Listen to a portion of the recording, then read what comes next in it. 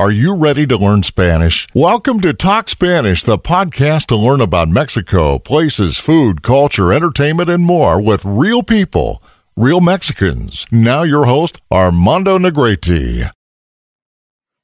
Hola, Paulo, ¿cómo te encuentras? Eso, bien, me encuentro bien.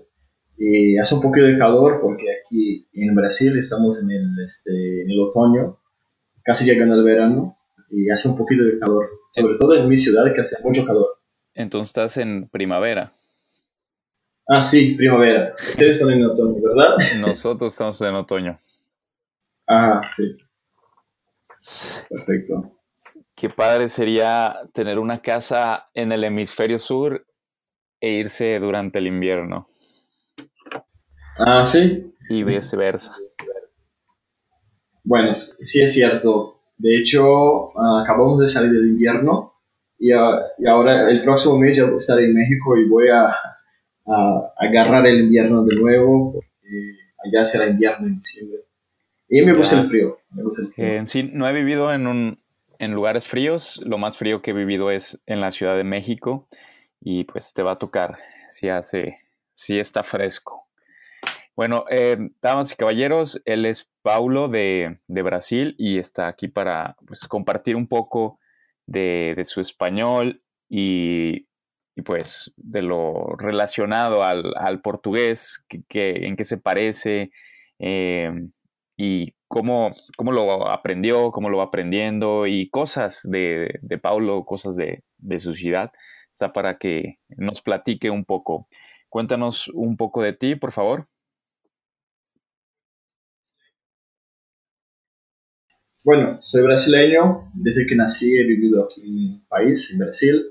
Tengo como lengua materna el portugués y algo que se nos hace muy fácil para aprender el español es que los dos idiomas son muy semejantes, son muy similares y eso ayuda mucho porque hay muchos cognatos, pero en cambio también hay muchos falsos cognatos y eso como nos dificulta un poco. Pero para mí, como mi experiencia, yo nunca he tenido clases de español. De hecho, hace como un poco más de 2 años que estoy aprendiendo español.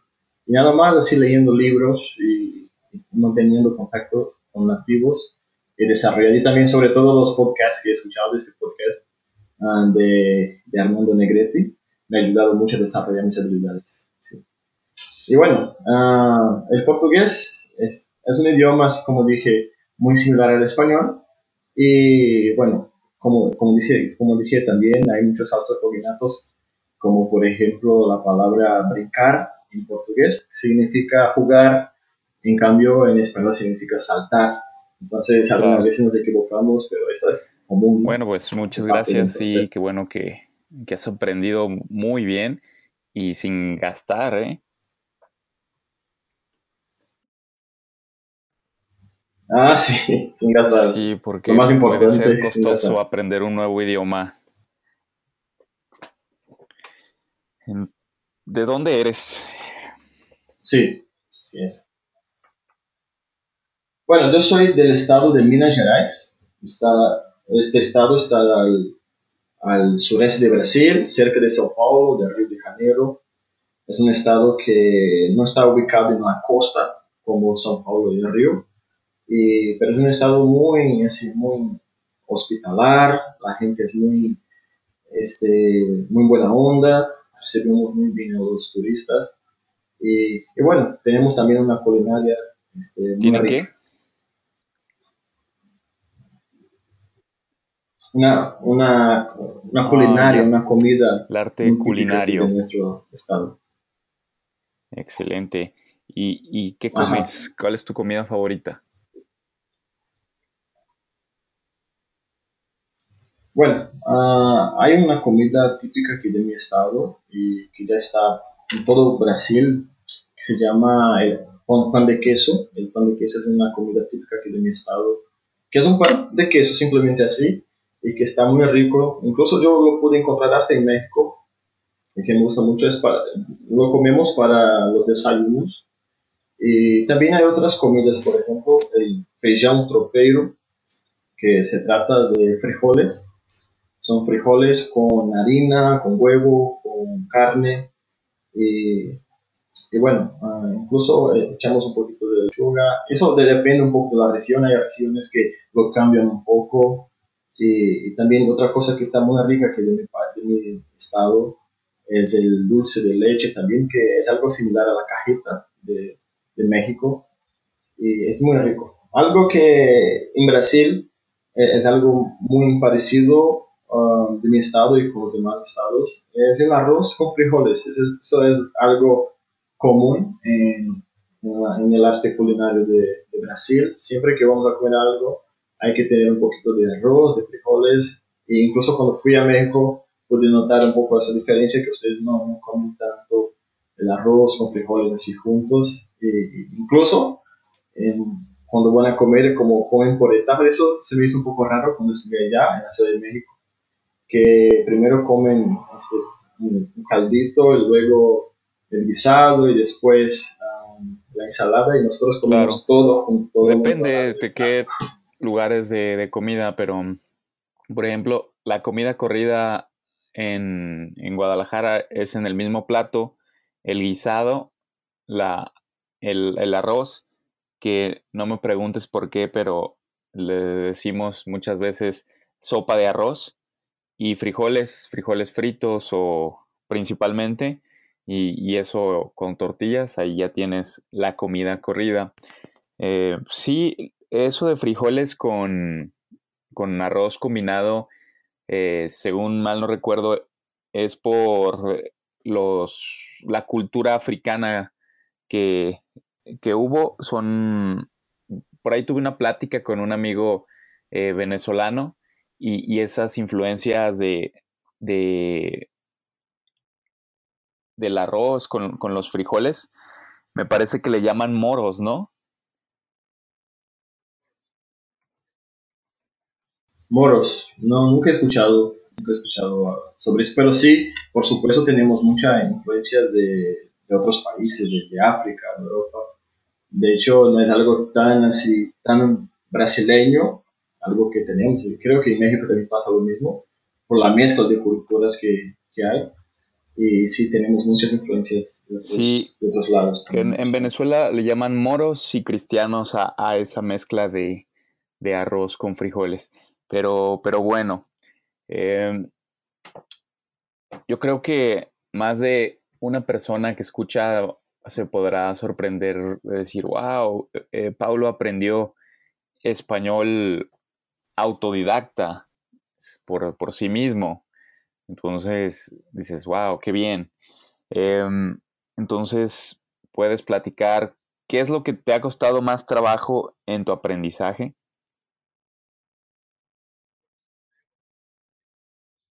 Bueno, yo creo que lo que más me ha costado trabajo, sobre todo que me costó mucho trabajo en el comienzo de mis estudios, fue entender el español hablado, porque aunque el español y el portugués sean tan semejantes, el habla del español se me hacía muy rápida y las palabras se conectaban así de una manera que cuando escuchaba a alguien hablando se me hacía muy difícil entender, pero nada que con la práctica diario yo no pueda mejorar.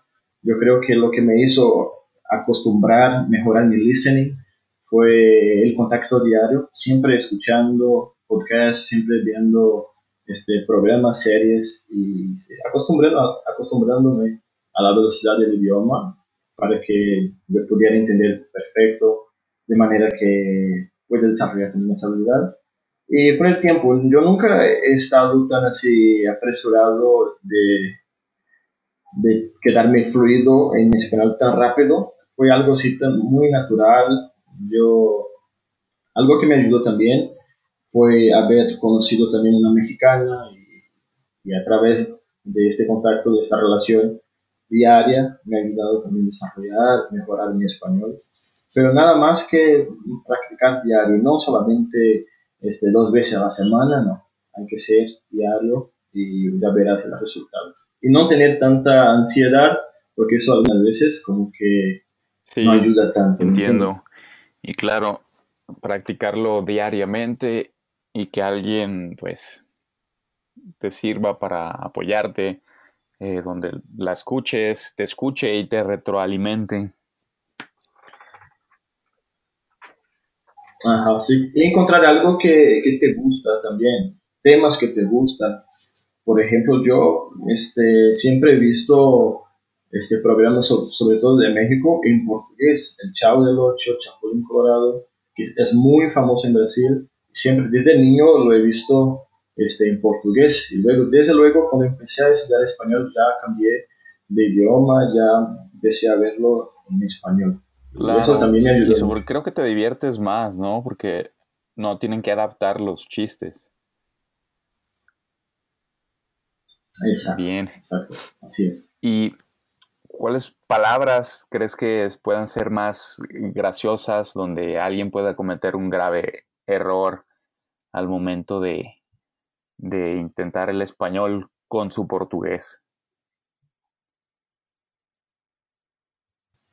Bueno, yo creo, bueno, hay algunas palabras, creo que son como falsos cognatos y, por ejemplo, para nosotros escuchar esta palabra se nos hace muy raro, que es la palabra porra. Por ejemplo, ustedes dicen, échale, le voy a echar muchas porras. Y nosotros porra se escribe con doble R, igual que en español, pero nada más que el sonido tiene sonido de J, la doble R, así que decimos poja. Y escuchar y ver esa palabra escrita así se nos remete a una grosería, a, a algo que tiene que ver con las partes íntimas del Ajá. hombre y de la mujer, ¿me entiendes? Y eso se nos hace un poco raro y chistoso al mismo tiempo. Y es algo que para nosotros se nos hace un poco diferente.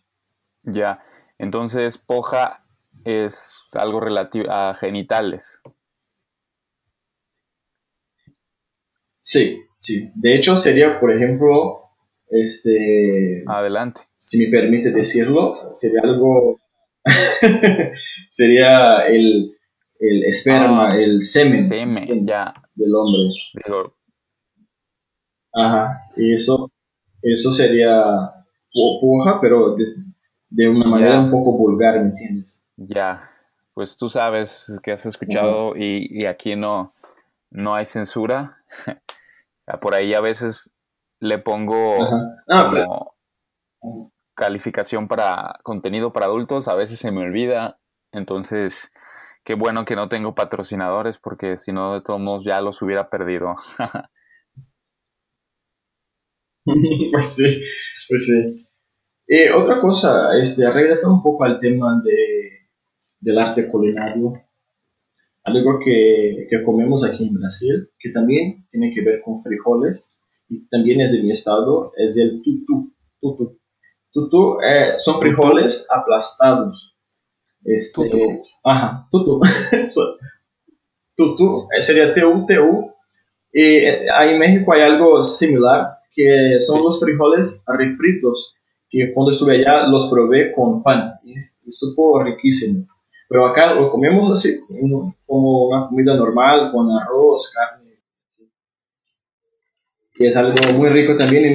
Incluso cuando vi a los mexicanos comiendo con pan, ya quise probar y traje eso para Brasil. Incluso aquí en mi casa yo lo he hecho eso, comiendo el tutú, que sería lo mismo, los frijoles fritos, pero Pero ¿con con qué pan, pan? El llamado bolillo.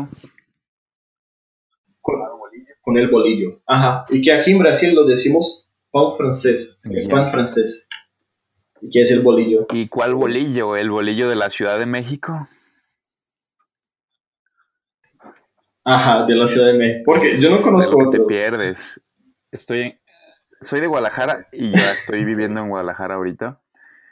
Y mi favorito es el bolillo Fleima, que, bueno, se parece al bolillo de la Ciudad de México, pero, pero no es, em, es, para mí es más sabroso, es más grande y, y pues es cuando estoy viviendo en otras ciudades de México, lo extraño es el bolillo Fleima, que tiene más migajón, tiene dos, por así decirlo, dos chichones en cada extremo y, y pues para mí es mucho mejor que el que se encuentra en la Ciudad de México, con el que hacen sus tortas de tamal o sus tortas de lo que sea, ¿no? Sí, sí, sí. Cuando voy a México, mi desayuno cambia demasiado porque siempre en las mañanas siempre desayuno las tortas, ¿no? Siempre como hecho un poquito de, de frijoles, de pollo rostizado y aguacate y con siempre un poquito de chile y siempre con el pan, siempre el bolillo. Pero acá lo ocupamos el bolillo nada más con mantequilla, así con mayonesa y nada más, no nos ponemos. Es algo bien, así bien ligero, no tan así, tan pesado, ¿me Claro, entiendes? El los desayuno. mexicanos tendemos De- a desayunar pesado y casi la mayoría eh, no desayuna luego, sino se espera dentro de sus actividades y luego ya desayuna lo más que puede hasta quedar repleto.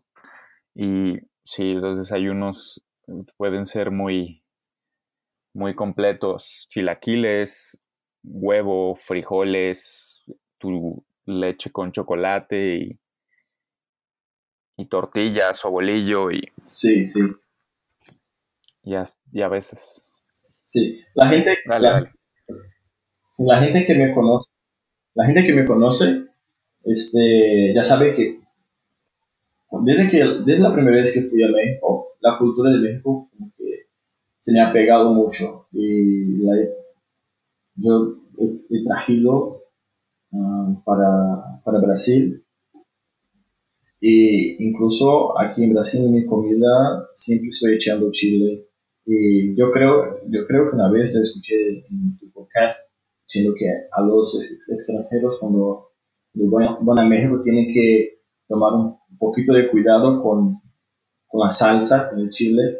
Y creo que ya me he convertido en un mexicano porque aunque todavía siendo extranjero, siempre que voy a México, siempre me gusta echar muchísimo chile, me gusta ir a las taquerías en donde hay la salsa, sí, echar mucho chile. Y eso es algo que siempre, incluso cuando vine, yo traje mucha variedad de chile, traje mis semillas para sembrarlas aquí. Y creo que ya no me pica tanto y el chile y me gusta mucho el habanero incluso. Y eso es algo que me ha gustado mucho de la cultura mexicana, es la manera que nos reciben los mexicanos, la manera hospitalaria y también de la culinaria que también es riquísima. Bien, o sea, hasta semillas te llevaste para plantar tu arbolito de chiles. Ajá. No, sí, cuando vine, de hecho, le traje salsas así, como la Valentina, pero un amigo de Mérida que me envió las semillas. Cool, cool. Y cuéntame, la primera vez en México, en la Ciudad de México, qué te, qué te causó impresión o diferencia? ¿Qué dijiste sobre la ciudad? ¿Qué de raro viste en la Ciudad de México? A ver, yo creo que lo más raro que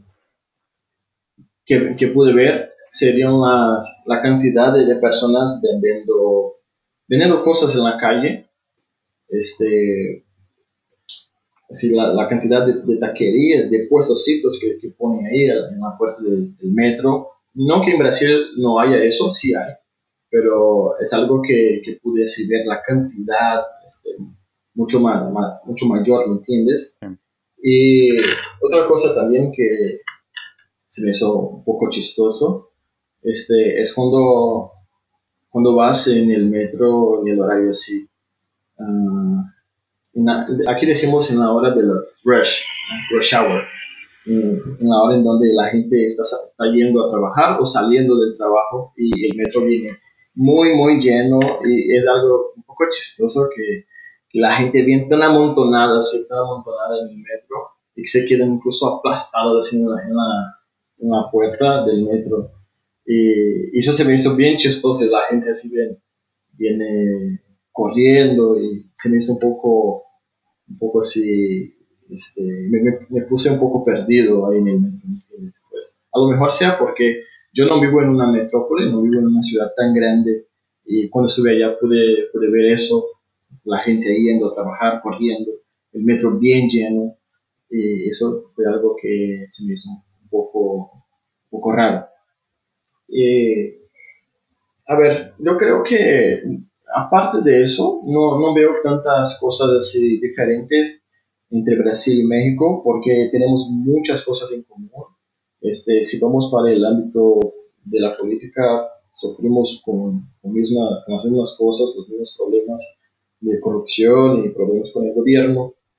Y si vamos para analizar el pueblo, vemos la gente muy amable, muy hospitalar, que igual en Brasil y México nosotros recibimos muy bien a los turistas y los mexicanos también me reciben muy bien y tenemos una afición también por el fútbol y creo que son más cosas en comunes que cosas diferentes, ¿no? Tienen cosas diferentes, creo.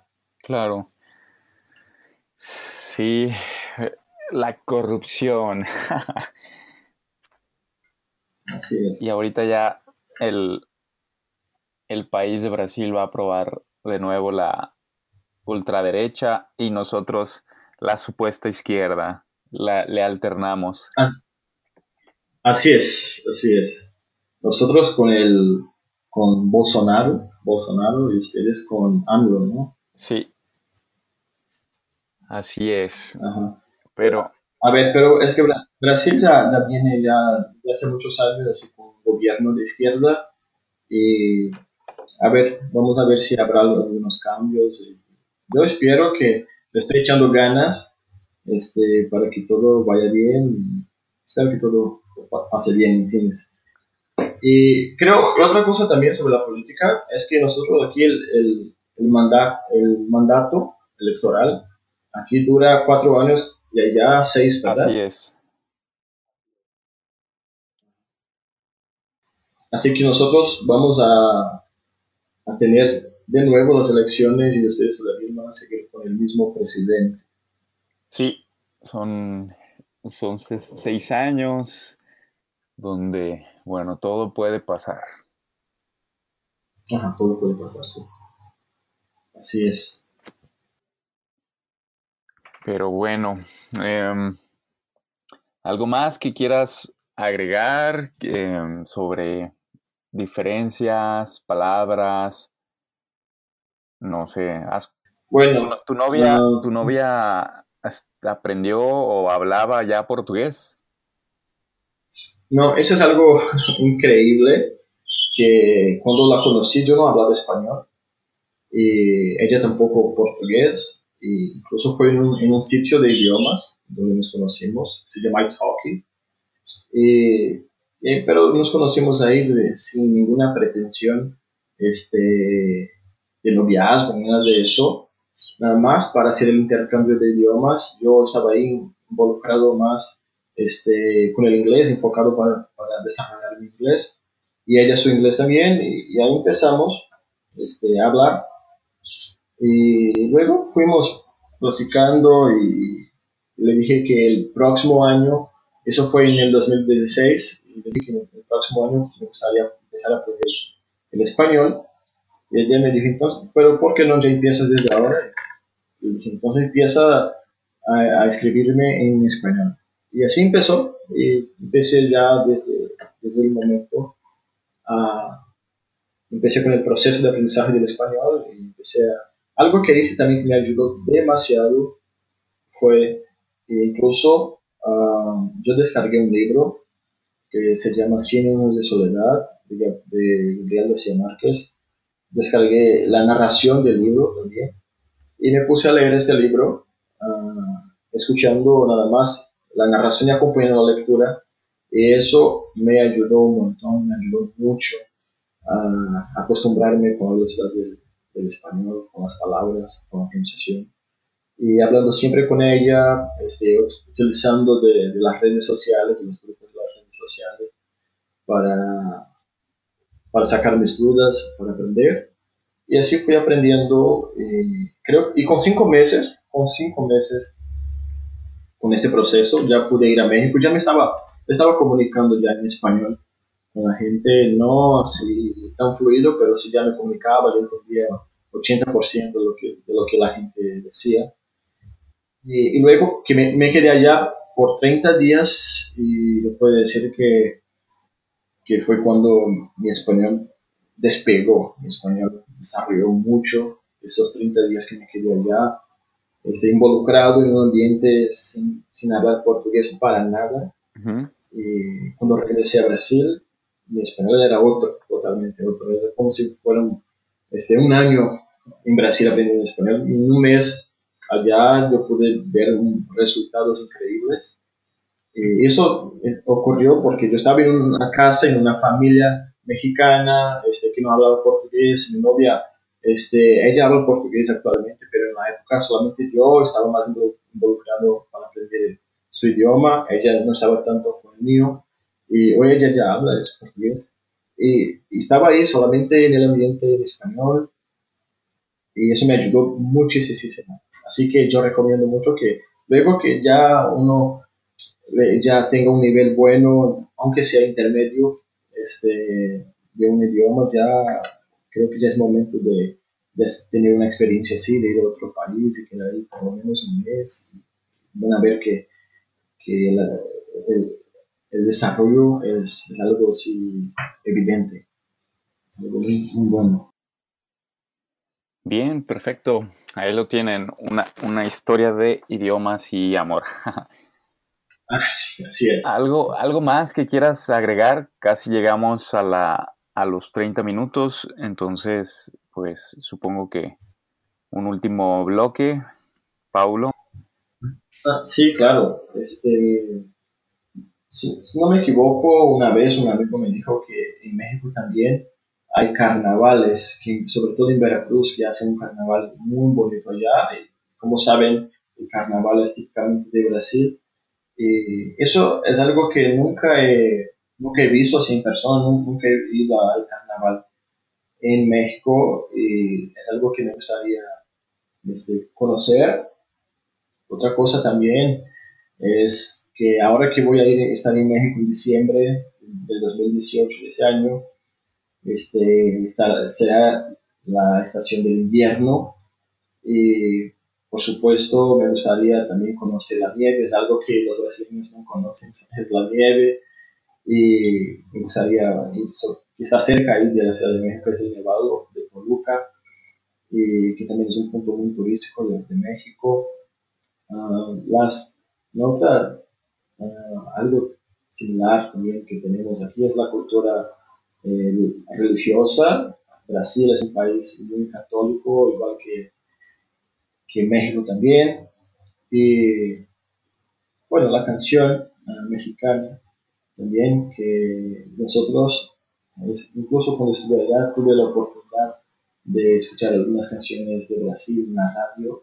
Y cuando empecé a escuchar las canciones en portugués, me quedé decir, portugués no es un idioma tan popular como el español. Ujú. Así que por eso que cuando yo estuve allá y estaba escuchando canciones en portugués en la radio, me puse así, mira, está pasando una canción en portugués, qué chido. Y pude escuchar las canciones, nuestras canciones allá y también ahí aprendo mucho de las canciones de allá, como por ejemplo las canciones norteñas, las canciones de banda, y que me gustan mucho, sobre todo por la letra. Y eso es lo que me encanta de México, las pequeñas diferencias que hay, que por supuesto los países tienen que tener las características típicas de cada país, Sí. pero también a las cosas en comunes y que hacen con que siempre que yo esté allá es como si yo estuviera en Brasil, como si yo estuviera en un país familiar. ¿Entiendes? Eso es lo que me gusta. Muy bien. Pues excelente. Y pues a mí una canción que me gusta por cómo canta, hablando de religión y música, la de Roberto Carlos, que dice, tú eres mi hermano del alma. En portugués está buena también. Sí, conozco esa canción. Roberto Carlos es muy famoso en Brasil y en México también. Incluso él ya ha lanzado discos en español. Sí, claro. Es un gran cantante. Sí. Hay una canción suya también que es muy bonita, que es Detalles, no sé si la conoces. Y bueno, hay cantantes también que me gustan, cantantes de canciones románticas como Carlos Rivera, Río Roma, no sé si, por supuesto si conoces, eso es lo increíble de hablar otro idioma y estar involucrado con otra cultura, que es ya poder entender la letra y tener este contacto con canciones de otros países. Desde cuando empecé a estudiar español, yo empecé a conocer muchas canciones así de México. Yo digo de México porque ya sabes que estoy muy involucrado con ese país y estoy conectado ahí con las personas de ahí, tengo muchos amigos de ahí. Y eso es algo que me está gustando mucho de las cosas que he conocido, no solamente de la comida, sino de la canción, de la música y de la gente, ¿sabes? Que me fascina, ¿me entiendes? Claro. Pues ahí lo tienen, amigos. Escuchen música en español y en portugués para que entren en su oído.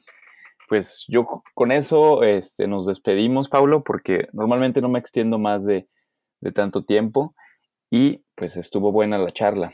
Así es, muchas gracias. Me gustaría decir que es un gusto poder participar de este podcast. En este canal me ha ayudado mucho a desarrollar mi español y mis conocimientos al respecto de la cultura mexicana, y para mí es un gusto poder hacer parte y contribuir un poco con el contenido. Excelente.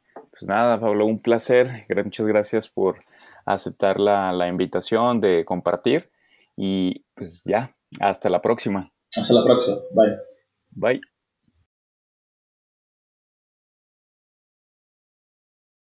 Hey, hola amigos, espero y les haya gustado esta pequeña charla que tuve con Paulo. Y pues nada, agradecerles que se quedaron hasta el final. Sé que el audio de la entrevista no fue el más chido, el más cool, pero funciona. Solo quiero pasar a decir que si les ha gustado el programa pueden hacer una review en iTunes o en su plataforma de podcast, evaluarlo, o sea, calificarlo, dar su valoración para que, pues bueno, pueda leer el mensaje y mostrar mi gratitud. Si ustedes quieren mostrar su gratitud, pueden apoyarme en Patreon. El link es patreon.com diagonal Armando Negrete. Así me encuentran en Patreon y pueden ayudar desde $1 hasta $5 para poder seguir creando este programa con con más motivación, tratar de hacerlo más seguido, decir, bueno, con estos dólares ya me alcanza para ir a comer al Panda Express y voy al Panda Express y después grabo, cool, ¿no? Y pues nada, solo eso. Si quieren seguirme en Twitter, Armando NC, o en la página de Facebook, Hablemos Español Podcast. Así pueden comunicarse conmigo, mandar sus preguntas. Estoy a sus órdenes. Gracias y hasta la próxima. Thanks for listening to the podcast. Until the next episode.